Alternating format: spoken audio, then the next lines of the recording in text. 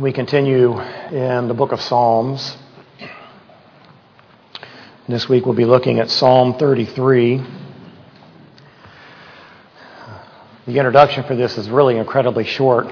There's no superscription here, which means there's no way of knowing exactly who wrote the psalm. There's no indication of a period where it could have been written in Israel's history.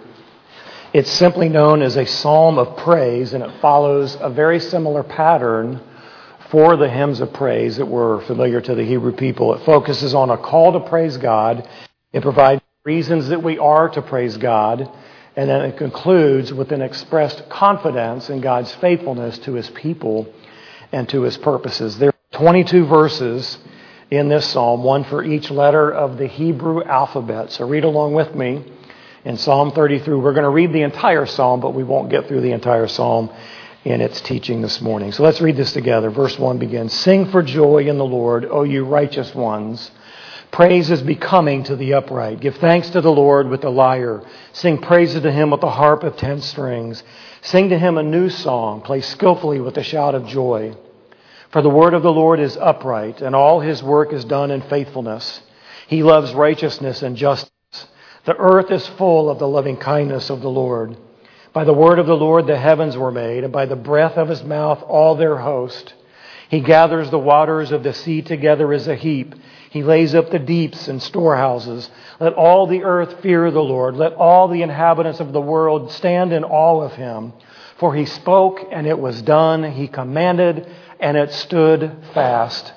The Lord nullifies the counsel of the nations. He frustrates the plans of the peoples.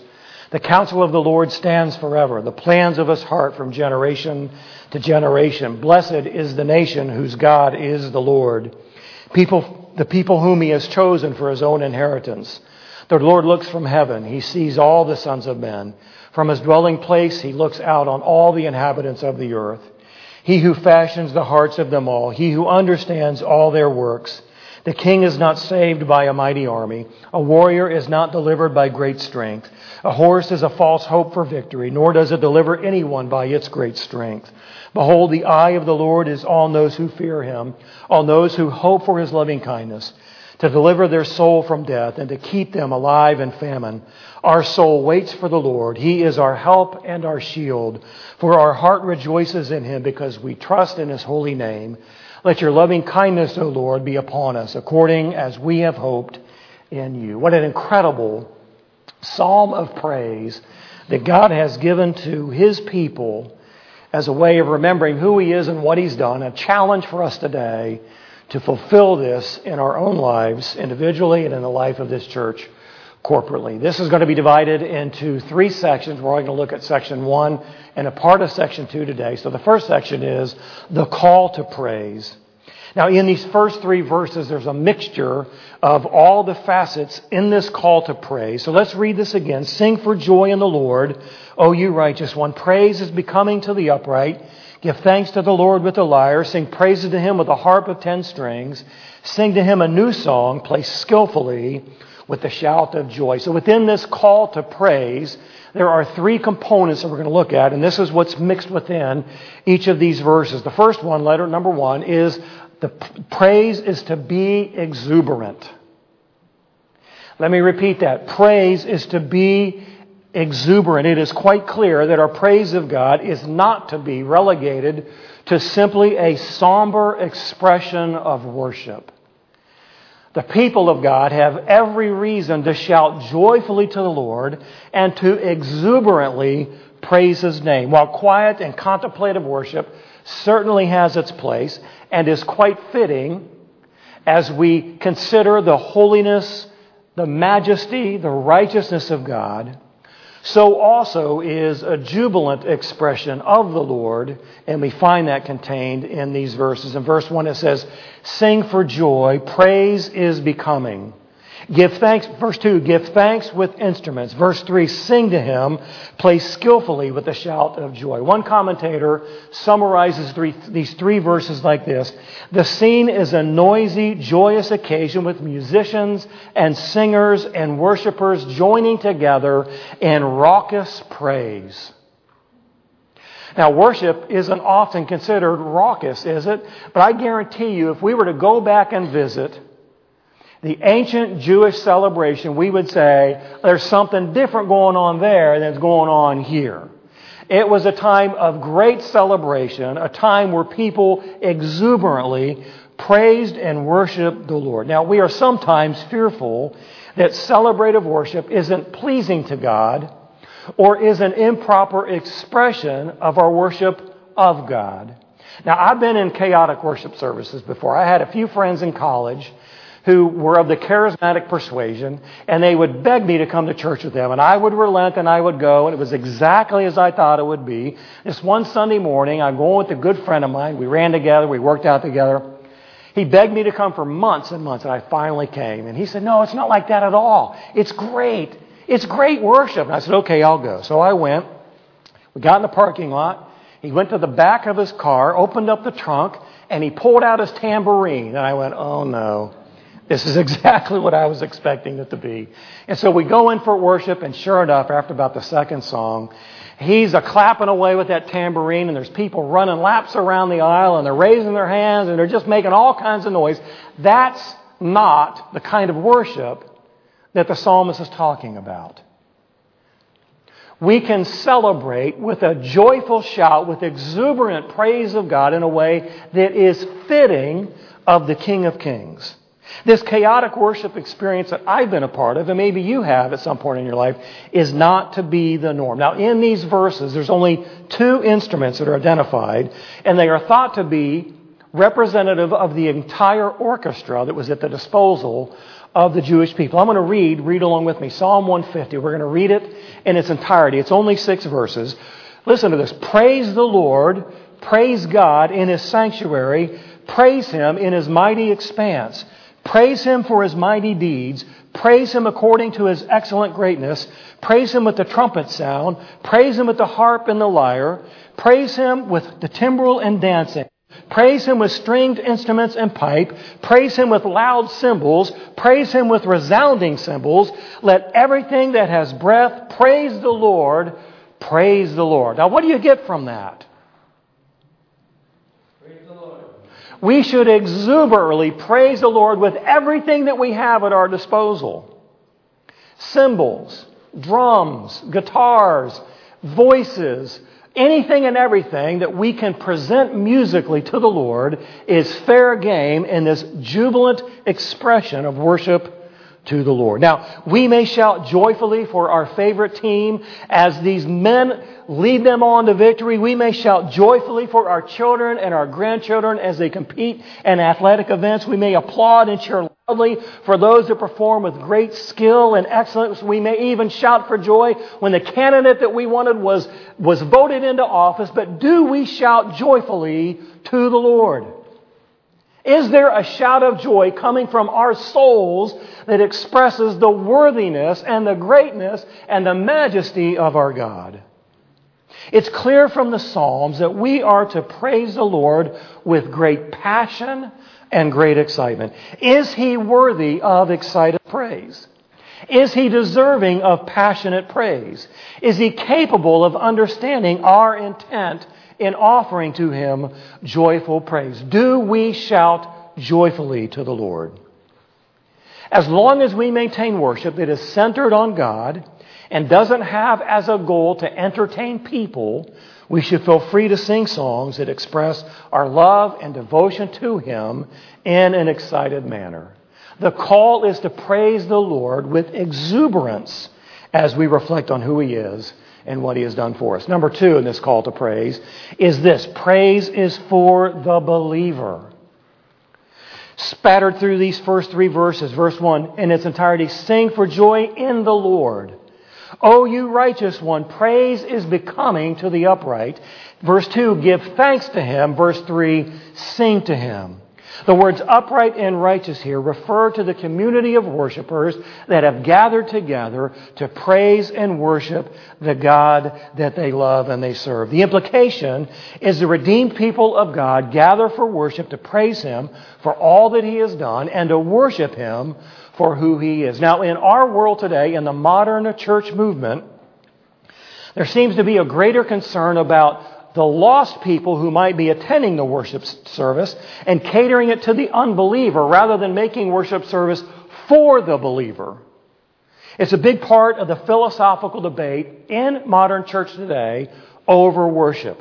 Seeker-driven or seeker-sensitive churches always have to ask themselves these questions. How will a lost person react to this?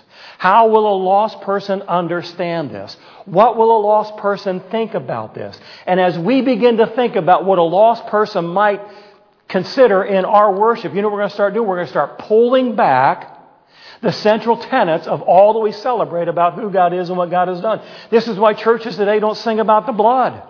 They don't sing about the need for the blood. They don't sing about the cleansing from our sin. They want people to be happy. They want them to feel good. And they don't want to talk about the heart of the matter that you and I are desperately lost apart from the work of Christ. And we are intensely needing this blood washing that He gives to us on the cross. But seeker-driven and seeker-sensitive churches have as their highest concern the lost person that might attend rather than the believers who are there. What would a lost person be able to praise God for? How does a lost person express the worship of a God that they don't even know? The admonition in verse 1 is to sing for joy in the Lord. Not just to the Lord, certainly not just about the Lord, but it is in the Lord.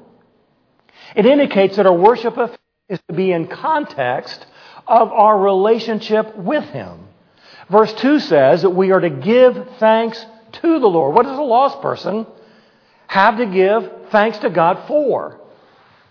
Praise and worship of God is uniquely for the believer, and our concern should always be about helping the believer worship Him in the context of their relationship with Him. In the Bible, there are four major themes. There's creation, there's the fall, there's redemption, and there's restoration. There's other things that are sprinkled all throughout the Bible, but those are the four major themes. And so we try to design our worship around those four themes. It is God as creator. It is God as the Almighty. He is the powerful. He is the omniscient one. He is majestic and filled with splendor and holy and righteous. So we sing songs that celebrate that. The fall.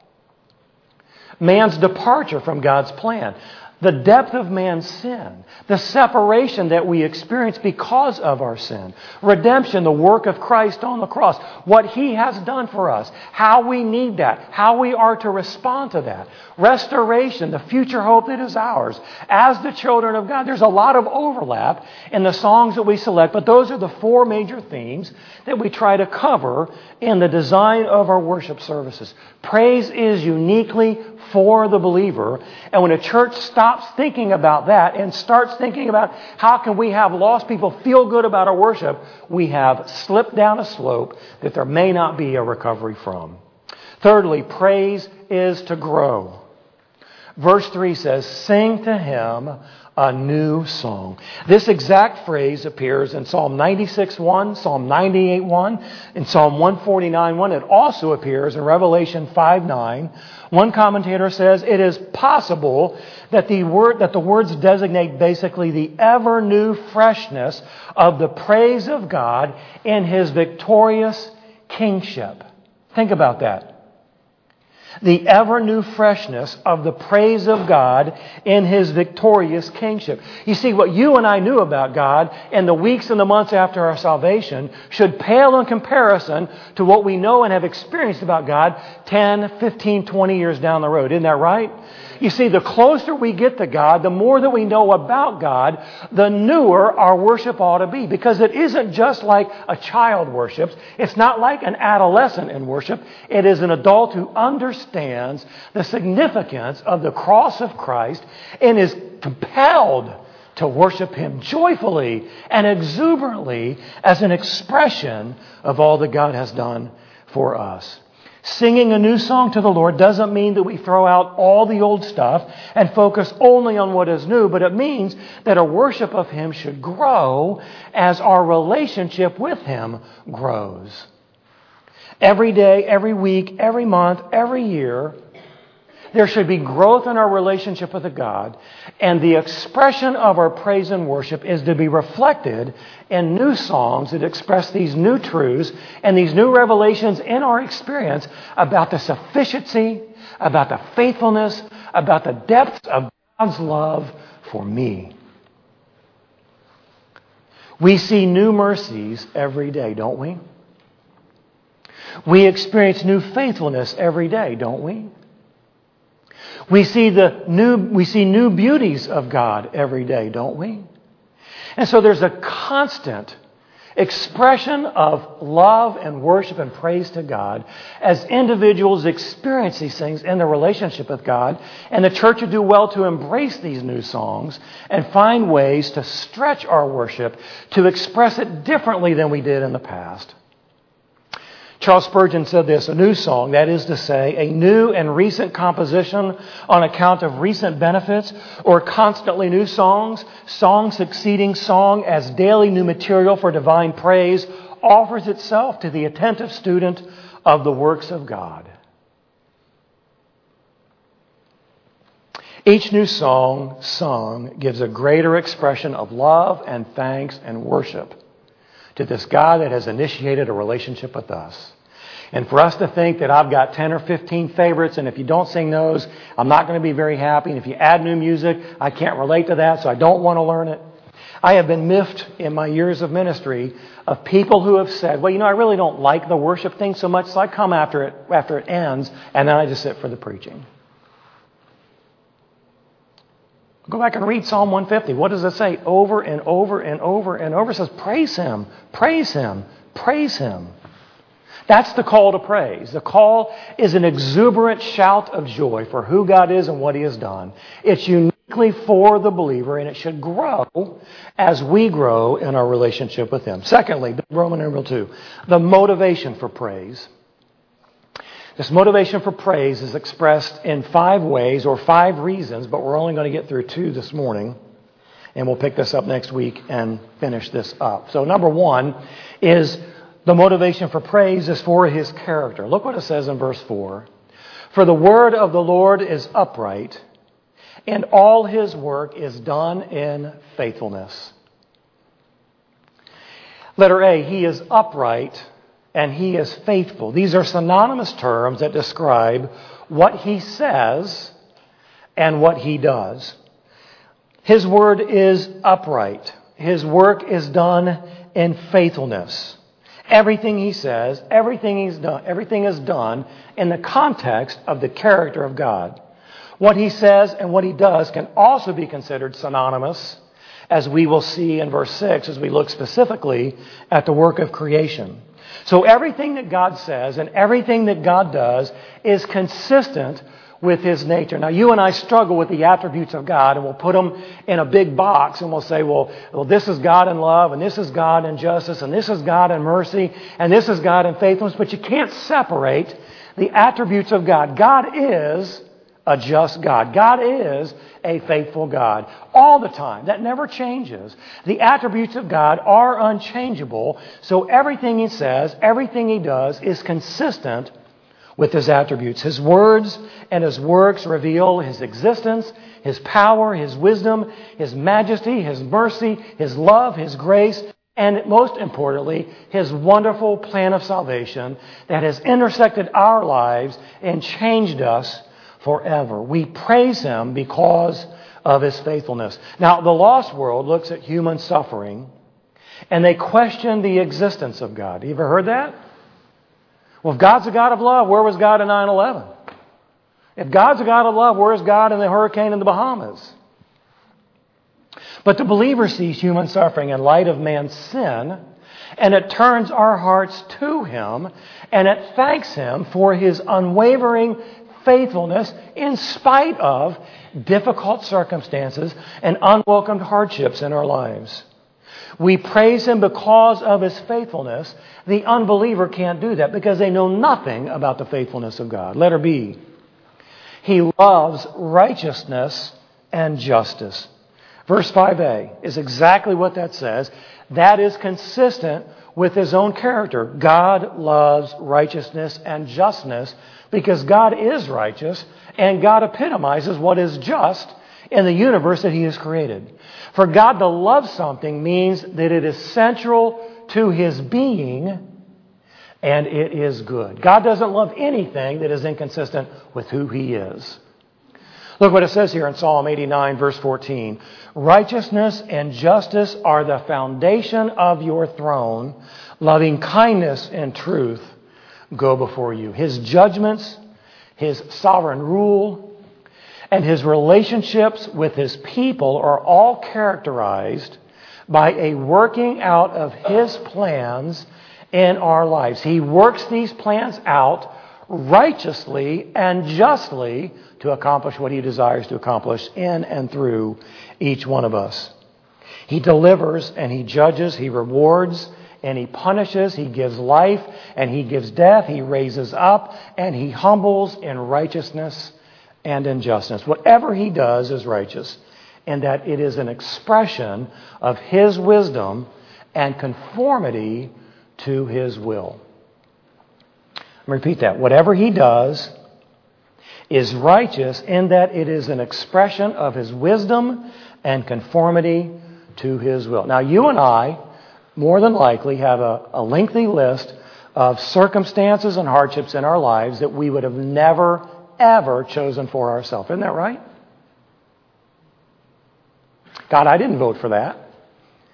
You didn't ask my opinion of how to get me to be where you want me to be, doing what you want me to do. But you see, God in his infinite wisdom, bathed in his righteousness and his justness, does what he wants to do so that you and I will be conformed to his will. I've heard people say this before, and I've said it myself. You know, sometimes God speaks through the illumination of his word, and sometimes God speaks with a 2x4 up across the head because I'm just not getting it. Isn't that right? Right.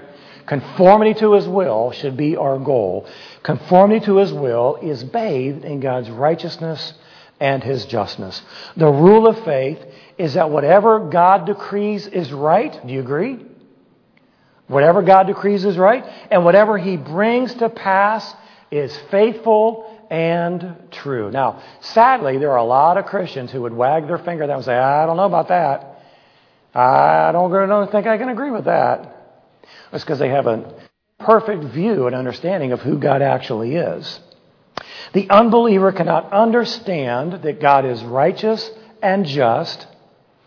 And because that is true about God, the unbeliever has no grounds to worship God for his righteousness and for his justness. But not for us. By faith, we believe that all he does is governed by his righteousness and his justness. As you juggle some of these ideas in your head and you think about the vast amount of hardship and suffering in the world, the kinds of things that are just almost unthinkable, I remember this. This holy, righteous, faithful God acts according to his own justness and sent his Son into this world as a sacrifice so that all that is wrong in the heart of man can be atoned for through the blood of Christ, and gives us the ability to sing to the praiseworthiness of this God. You know, Tony read these verses in Philippians, and these things that are excellent, these things that are eternal, pale in comparison to the difficulty we face in our life.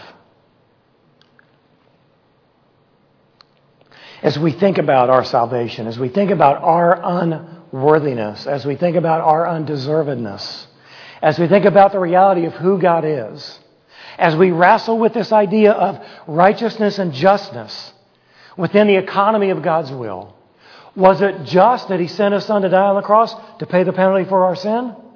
No, it was not. But God did it according to his will. And we sit back and we enjoy that and we relish in that, and we ought to do that the same way with whatever happens in our lives that we would not choose for ourselves. Well, the third aspect of his character, letter C, He filled the earth with His love. Verse 5b says, the earth is full of the loving kindness of the Lord. You know, it's not speckled throughout the world. It is full in the world, the loving kindness of the Lord. This is most certainly true as we consider the beauty of the world that God has made. You think about the sunsets and the ocean views, the mountains and the meadows, the creatures that run and fly and swim. We look at these things with great amazement, and we can see the handiwork of God. We can see the loving kindness of God is expressed through these things that He has created. The intricate interdependence of the laws of physics that govern the earth that we live on, its gravity, its axis, its rotational speed, its distance to the sun, its atmosphere, everything about it is filled with the loving kindness of the Lord. Everything that we enjoy in this world is an expression of His loving kindness. Food that tastes good, flowers that smell good, sounds that are pleasant to the ear. All of these are small examples of God's loving kindness in the world. You know, you think about the kind of food that you just absolutely despise. God could have made everything taste like that. Those smells that just repulse you, nauseate your stomach. God could have made everything smell like that. But He didn't. We experience such beauty in this world that is the result of God's loving kindness, and we take it for granted day after day after day. You've heard the expression, stop and smell the roses.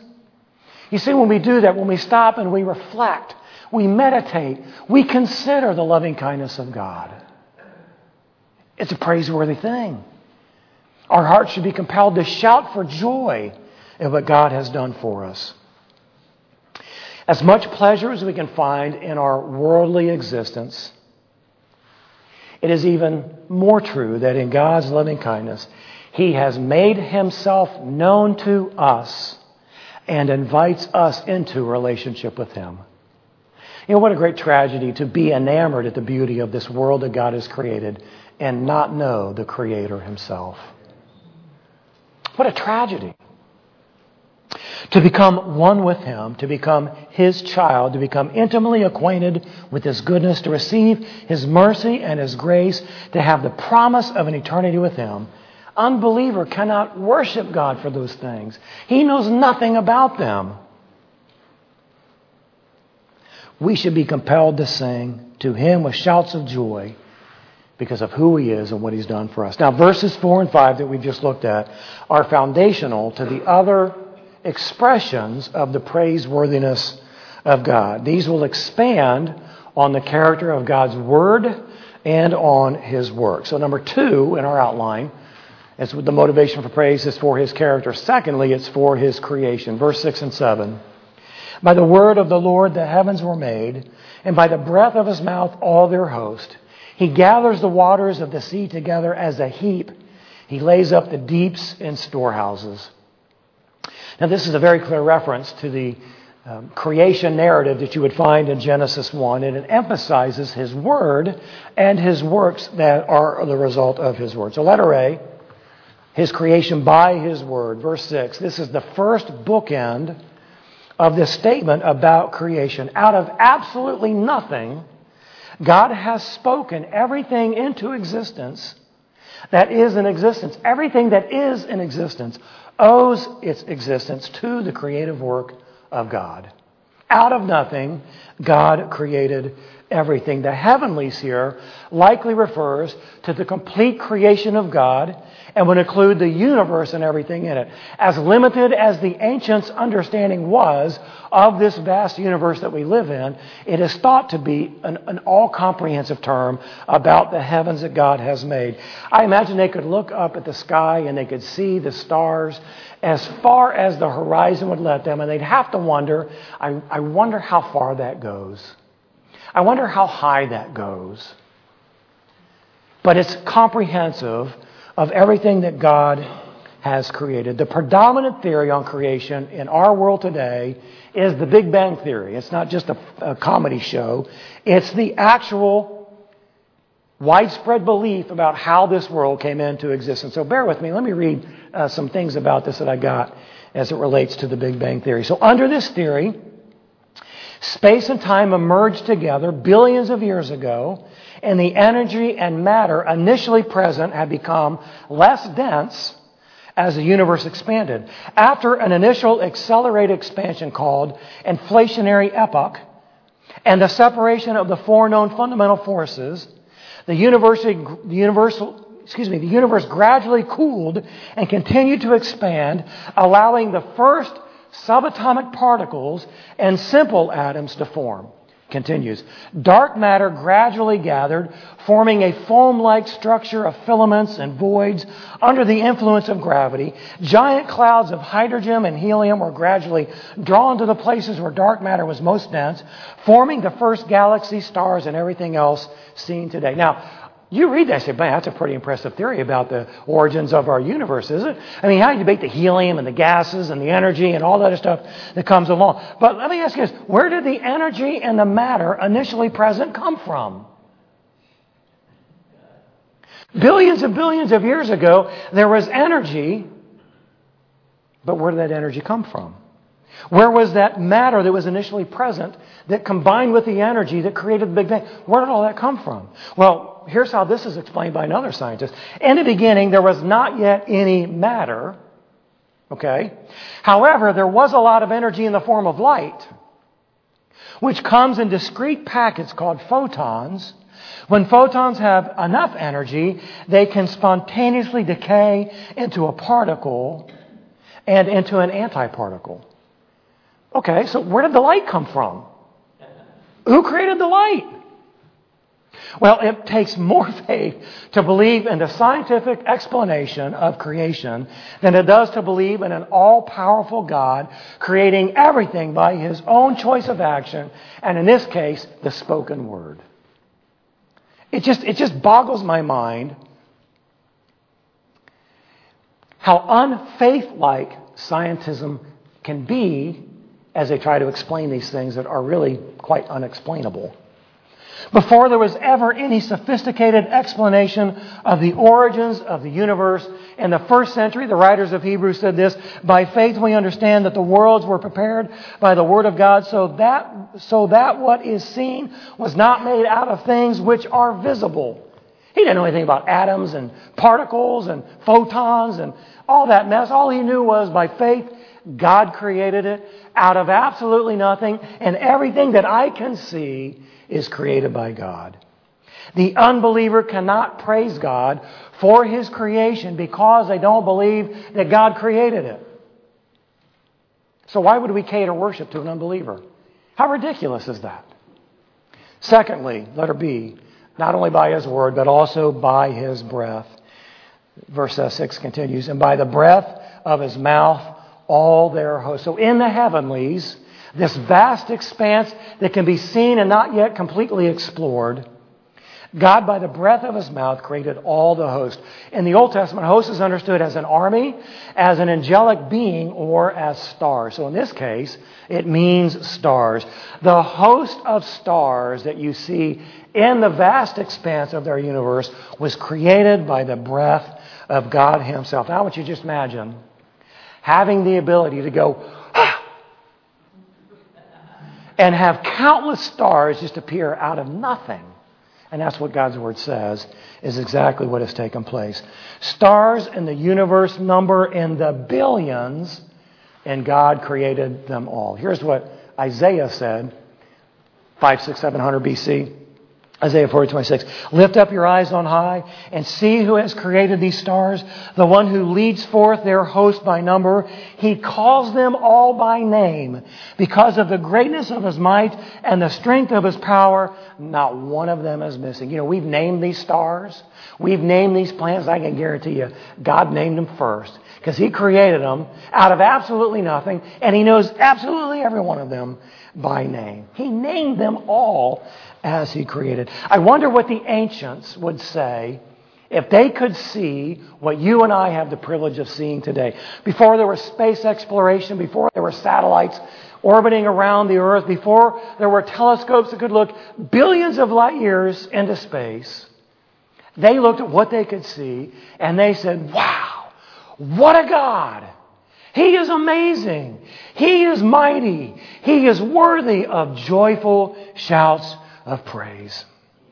Letter C, God creates by His hands. The extension of His word and His breath is by God's hands. Verse 7, He gathers the waters of the sea together as a heap. He lays up the deeps in storehouses. Now this verse, many believe, is an allusion to God's deliverance of Israel when pursued by the Egyptian army, and He gathered up the waters of the Red Sea as recorded in the book of Exodus. So there's the creation of the world, and then there's the creation of God's people that the psalmist readers would very clearly understand. Exodus 15:8. At the blast of your nostrils, the waters were piled up. The flowing waters stood up like a heap. The deeps were congealed in the heart of the sea. This is what God did in order for the Israelites to cross through the Red Sea on dry ground. And when they had passed through, God allowed the waters to recede and wiped out the enemy.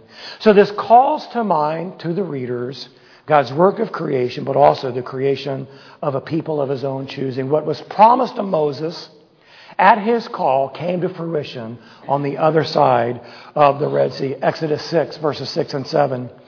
God speaking, Say therefore to the sons of Israel, I am the Lord, and I will bring you out from under the burdens of the Egyptians, and I will deliver you from their bondage.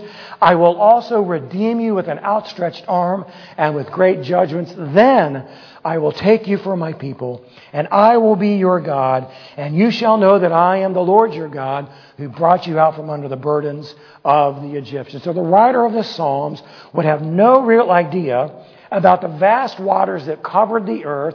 He knows what took place by historical accounts at the crossing of the Red Sea. So let me share some information with you about the waters of the earth. It is said that 71% of the earth is covered by water. The average ocean depth is 2.3 miles, or about 12,000 feet. The deepest known ocean depth is 6.8 miles, or 36,200 feet, which is taller than the tallest mountain we have, which is Mount Everest. It is estimated that in the oceans and the seas, listen to this, there is 321 million cubic miles of water. Cubic miles. Or 352 quintillion gallons of water. Well, what's a quintillion? It's 1 with 18 zeros, and there's estimated to be 352 of those. That doesn't account the lakes and the rivers and the streams and the glaciers and the permanent snow that's in some parts of the world. Just what we would consider to be in our oceans. And here's what the psalmist says. God controls it all with His hands. He puts the oceans in storehouses like a farmer puts up his crops at the end of the harvest season. With God's hand, 351 quintillion gallons of water He contains. They had no idea how much water was in the world. They may have never seen any lake outside of their walking distance. Atlantic Ocean, Pacific Ocean, Antarctic Ocean, didn't know they were even there. But they knew this. God created it all. God controls it all with His hands.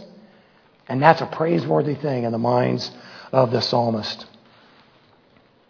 It's not a big deal for God to contain the waters where He has defined their parameters. He sustains it all in the universe that He has created. Verse 8, Let all the earth fear the Lord. Let all the inhabitants of the world stand in awe of Him. The only correct response to the glory and majesty of creation is to fear the Lord, which means to revere or to consider with awe, to stand in awe of Him and say, wow, what an amazing God. Paul would say it like this in Romans 1:20. For since the creation of the world, His invisible attributes, His eternal power and divine nature have been clearly seen, being understood through what has been made, so that they are without excuse. See, the lost person can't praise God for the creation by His word or by His breath or is sustained in His hands because they know absolutely nothing about it. Verse 6 is the first bookend on creation. Verse 9 is the second bookend on creation. Verse 9 reads, For He spoke, and it was done. He commanded, and it stood fast. God said it, and that was it. The same word that created the universe is the same word that sustains the universe. Because the unbeliever has no idea about these things, the unbeliever cannot praise God. Thinking about God's character, just what we looked at today, thinking about God's character, thinking about God's creation, and as a part of His character, being filled with mercy and grace to make a way for our salvation, as a part of His creative work, making you and I to be new people with new hearts, with a new destiny, a new citizenship. Should we not shout for joy exuberantly in praise and worship of this God that we know? Well, God's people said, amen. Yeah, we certainly should. Well, let's pray. Father, we thank you that you are praiseworthy. Father, we would be quick to acknowledge how easy it is for us to forget that. We allow so much, and sometimes so little, to impact our willingness to give you the praise that you are deserving of.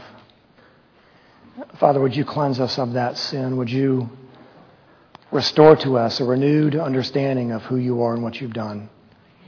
Breaking away the familiarity, helping us to see with new eyes the greatness of the God that you are, and that we would unashamedly, that we would joyfully sing praise to you. We thank you for loving us and blessing us and providing all that we need. May you be pleased with our hearts as we respond to you. In Jesus' name we pray. Amen. Let's stand. Let's worship him.